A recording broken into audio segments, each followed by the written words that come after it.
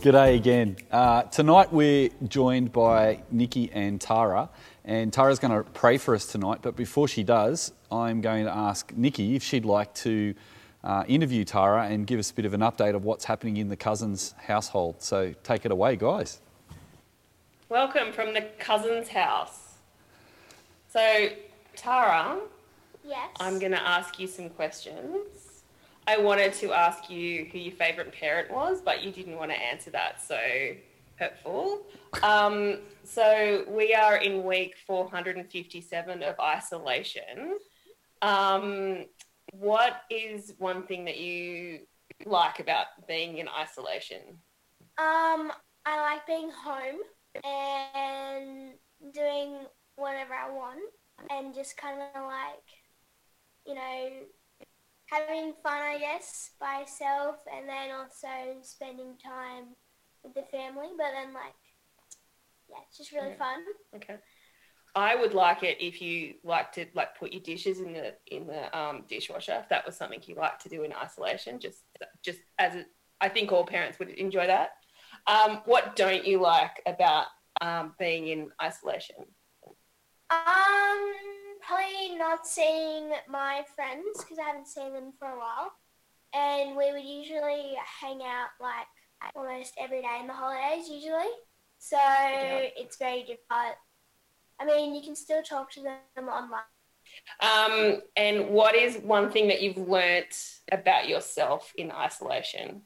Actually, I learned that I don't get bored very easily. Like, I just don't get bored. I'm always occupied. And I also learned that I have no excuse to not do my assignments anymore. Yes, that is. So, yeah. That is true. And one non-isolation question. If you could have a superpower, what would it be? Putting plates in the dishwasher? No. Flying. Flying. Because I have to walk to school every day. Well, I used to. But I used to have to walk to school every day, and I didn't like it. So, right. Okay, princess. All right. Well, that's our interview. I hope you've learnt more about Tara. And now Tara's going to pray. Bow your heads. That's what we do. Okay.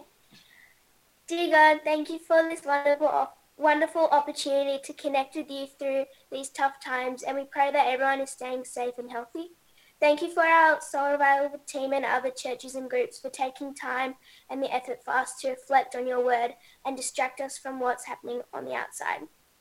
Lord, please keep us determined and wanting to read the Bible and learn about our awesome God. Thank you for the holidays as we can relax and have fun with our family. Please keep our friends who live by themselves happy and not feel lonely.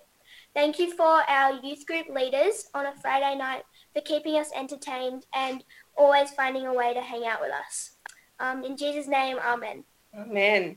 That was an awesome prayer. And I'm not just saying that because you're my daughter, but a little bit because you're my daughter. Hi, I'm Jairus, and I'm going to read the book of Isaiah chapter 6, verse 1 to 7. If you can follow along with your Bible, all the words are going to be up there on the screen. In the year that King Uzziah died, I saw the Lord sitting upon a throne, high and lifted up, and the train of his robe filled the temple. Above him stood the seraphim. Each had 6 wings. With 2 he stood, the seraphim.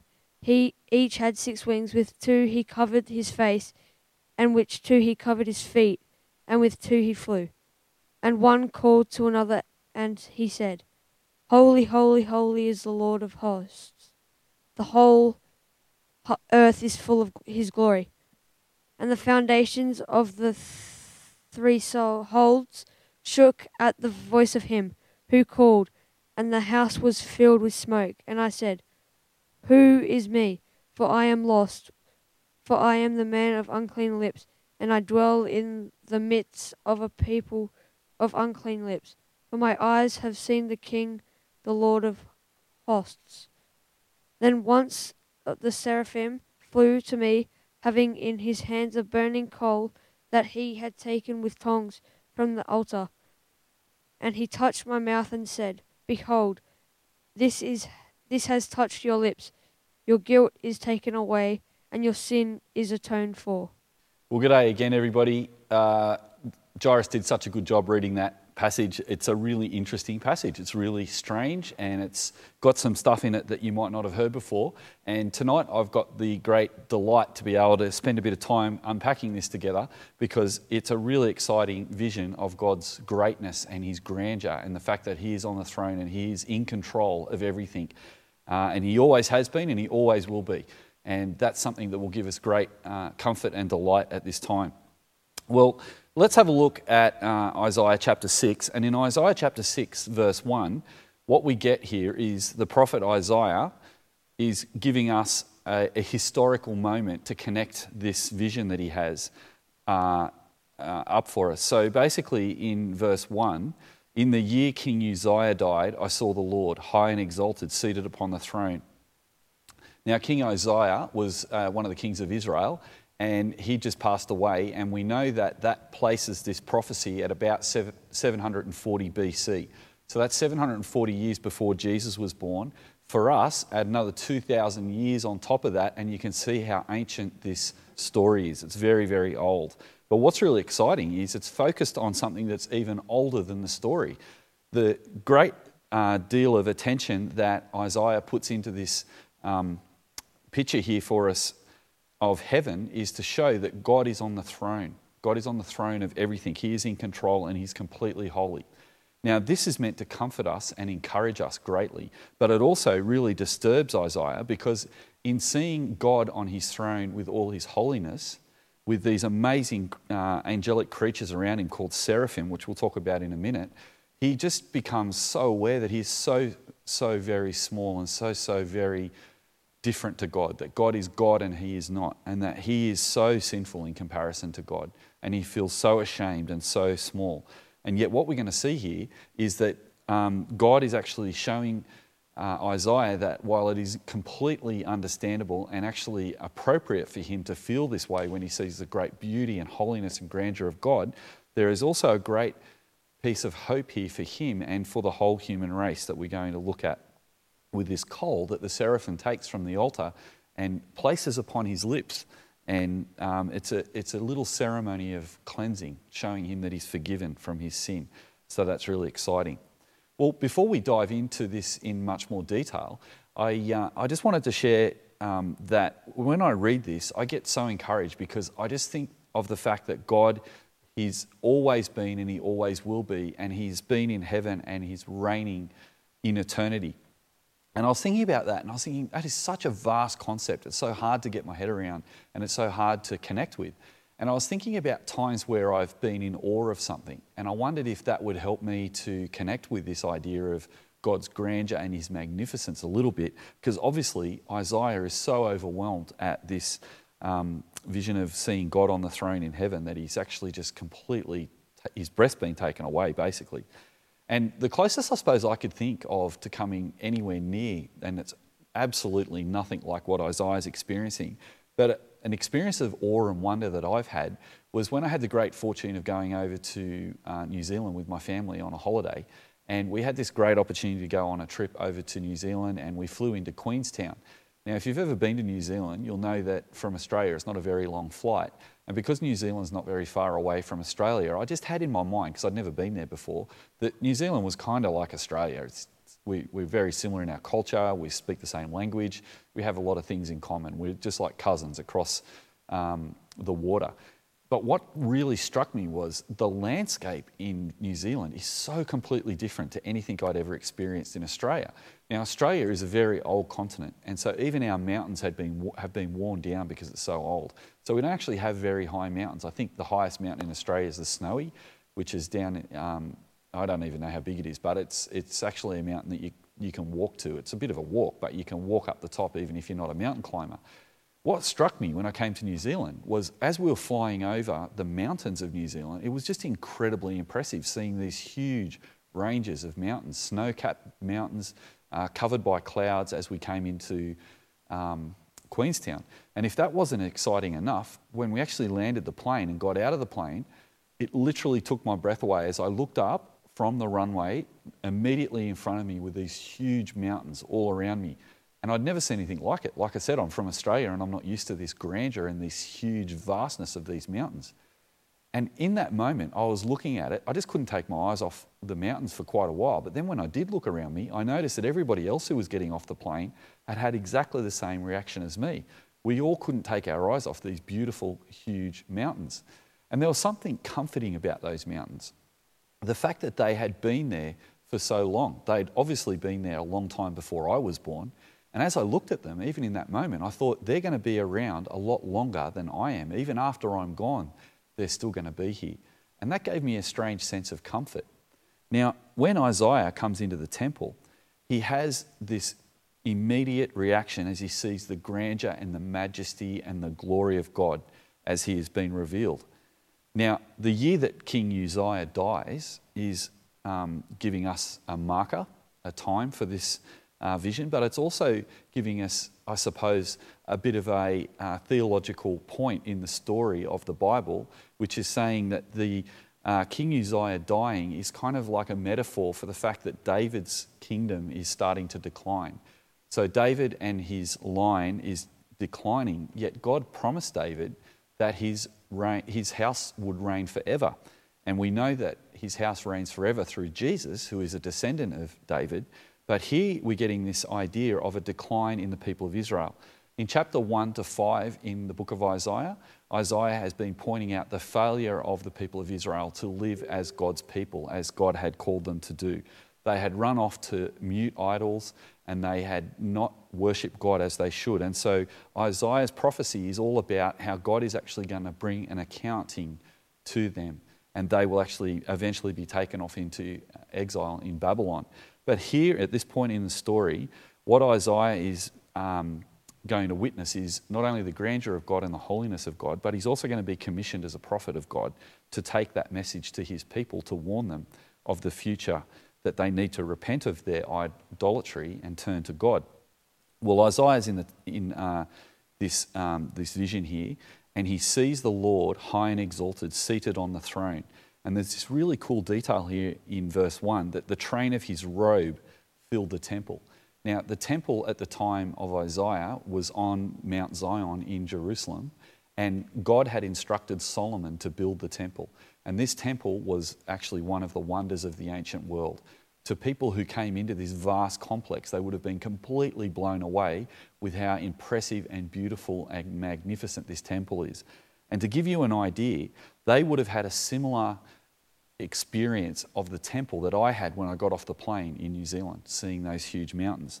But here, Isaiah says that his vision of God is so big that even just the train of the robe of God fills the whole temple. So God is even more vast than the temple, and he is more other than you could imagine. He is just so magnificent and vast.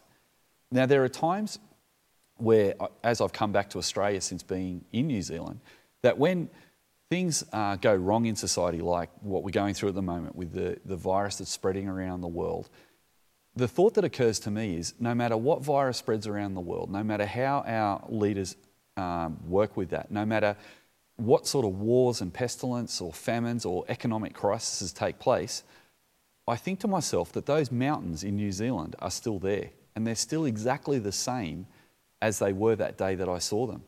And there's something comforting about that for me, that no matter what happens in our human world, those mountains are going to still be there, and they'll be there until the second coming of Jesus. So they've been there for thousands of years, and they may actually be there for many, many years into the future as well. Yet the problem with that comfort is, while it's comforting to know that that's there and it's so beautiful and that beauty is still existing no matter what's going on in the world, it still is not really tactile. It's not really part of my experience. It's not something I can actually take strength of in my day-to-day. But here the vision that Isaiah has of God is very different, because God is not just some kind of cosmic watchmaker that's made the earth and then set it off in its orbit and not having anything to do with it. God is present in his creation, because the reference here to the temple shows us that what has happened here is that God has chosen for himself a people. Through Abraham, he's called the people of Israel to be in relationship with him. And even though they were taken off into captivity in Egypt, He actually led them out of Egypt and took them out of slavery and then tented with them in the wilderness until such a time as he commanded Solomon, as I said, to build a temple for himself so he could dwell in the midst of his people, in the midst of all the peoples of the earth. And the people of Israel were meant to be in relationship with God, and their relationships with each other that flew from the relationship with God were meant to be so different that the whole world were actually attracted to that and understood that Yahweh was great, that their God, the God of Israel, was high and exalted. But the problem was that even though God was existing with them in the temple, they had denied that relationship and they'd walked away from him. And yet Isaiah is reminded that God still is in control despite their rebellion, and he still is present with them in the temple. And that gives me a great deal of encouragement, because as we know, that Jesus is actually going to come and dwell with us 740 years after this prophecy. And as he goes back into heaven, he promises that he would send the counselor to be with us, the Holy Spirit, to stay with us. So in a very real sense, Jesus said that once, while the Holy Spirit dwelt amongst the people in the temple, now he lives with us in our hearts through the lives of the believers. In verse 2, it goes on and says, above him were seraphim, each with 6 wings. With 2 wings they covered their faces, and with 2 they covered their feet, and with 2 they were flying. And they were calling to one another, holy, holy, holy is the Lord God Almighty. The whole earth is full of his glory.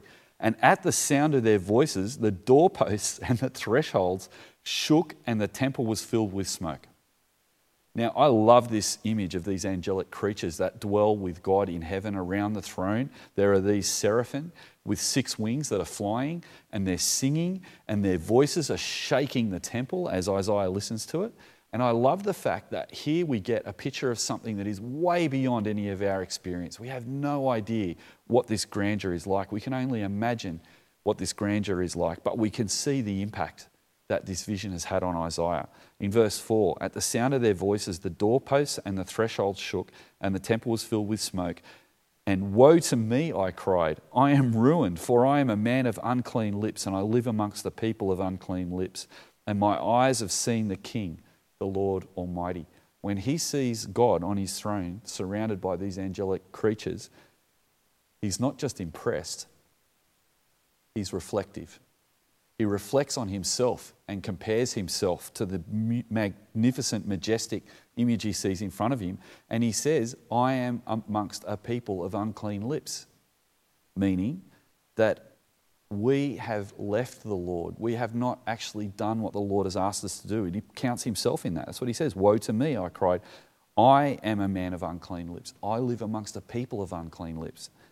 Now that's appropriate for us as we actually understand how great and holy God is, that we understand that we actually let God down and that we actually sin against him. Jesus said in Matthew chapter 5, blessed are the poor, for they shall inherit the kingdom of heaven. And what he's saying there is a similar thing to what Isaiah is saying. If you actually understand that God is holy and he is perfect, and you consider your own life in comparison to God, you're actually going to be brought low, as Isaiah has been brought low, considering how beautiful God is. But we have this beautiful moment where the seraphim flies in verse 6 and takes a live coal in his hands, which he'd taken from the altar with tongs.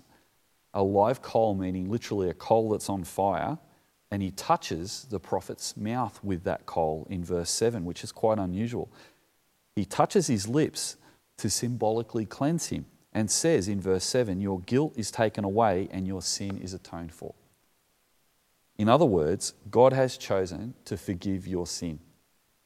And what is beautiful about this is the experience that all of us can have. That if we trust in Jesus and trust in his sacrifice for us on the cross, and we believe with all our heart that he died on the cross and he rose from the dead to pay for our sin, if we have actually understood that we are sinners and we need a Saviour, when we reflect on the glory and the majesty of God and we actually ask for forgiveness and we turn from our sins, then we are forgiven. And as forgiven people, we can trust that we are safe in eternity because the King who is on the throne in heaven has forgiven us our sins so that we might actually be safe. Now, if I take 2 steps back from that, I think to myself, I am saved in eternity, and now I'm going to take 2 steps back from that, and I'm going to think about how does that actually affect the way I live now? Well, if I'm safe in eternity, I think to myself, this life on earth is such a short time. Can I live now in light of what I will live like in the future? I once heard it said by someone who was thinking about this kind of idea, that when you think of the story of your life on earth is almost just like the introduction to the book of your life. You haven't even got to chapter 1 yet before you pass away and go to meet God. There's going to be an eternity with God that we're going to experience. We're going to be safe in eternity in heaven and see him face to face as Isaiah has seen him, but we'll be forgiven of our sin as Isaiah was forgiven. And so if we take 2 steps back from that reality that we're going to live with him forever, let's make sure as best we can that we seek to live in the victory of Christ's death and resurrection on the cross now. So the way that impacts us now is that we know that what we're going through is just passing. It's not eternal. And we know that, don't we? This COVID crisis is going to pass. But what we need to be encouraged to do is live as Christians now through this suffering, because we know the time will finish. It's kind of like when we go to the gym.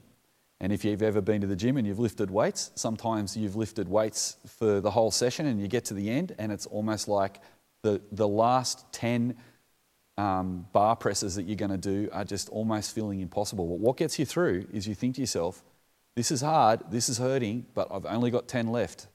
Now I've only got 9 left. Now I've only got 8, 7, 6, 5. I'm halfway. And by the time you get to 9, you've got no strength left, but you push through the suffering knowing that it's going to finish. And the way I think we can face suffering in this life and we can help others that suffer is because we know our suffering and their suffering is going to end. And if we can have that eternal perspective, it can actually really give us a lot more hope and security and strength through times of suffering, knowing that there's going to be a time where that suffering finishes. So having a firm view of God on the throne is even more exciting for us to have in our mind's eye as we go through these kinds of suffering than it is for me to know that those mountains are still there. Because tomorrow, if I was able to get on a plane and fly to New Zealand, which I can't, but if I could and I flew into Queenstown tonight, I could get off the runway and those mountains would still be there. Think to yourself tonight, no matter what happens in Australia tomorrow, God is seated on his throne. And he is there tomorrow and the next day and the next day. He was there a long time before we were even born, for an eternity stretching backwards. And he will be on his throne for eternity stretching forwards. The beautiful thing is that if you trust in Jesus, you can experience that eternity with him. So let's be steeled in this time to love and to care and to help each other and not to panic or lose hope, because we know our future is brighter than our past.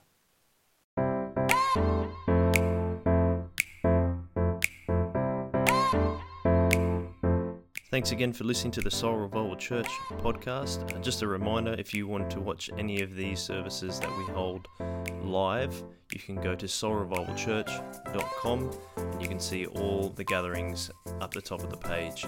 And you can choose any one you wish. It can be on Friday, Saturday or Sunday. Thanks again, and one way.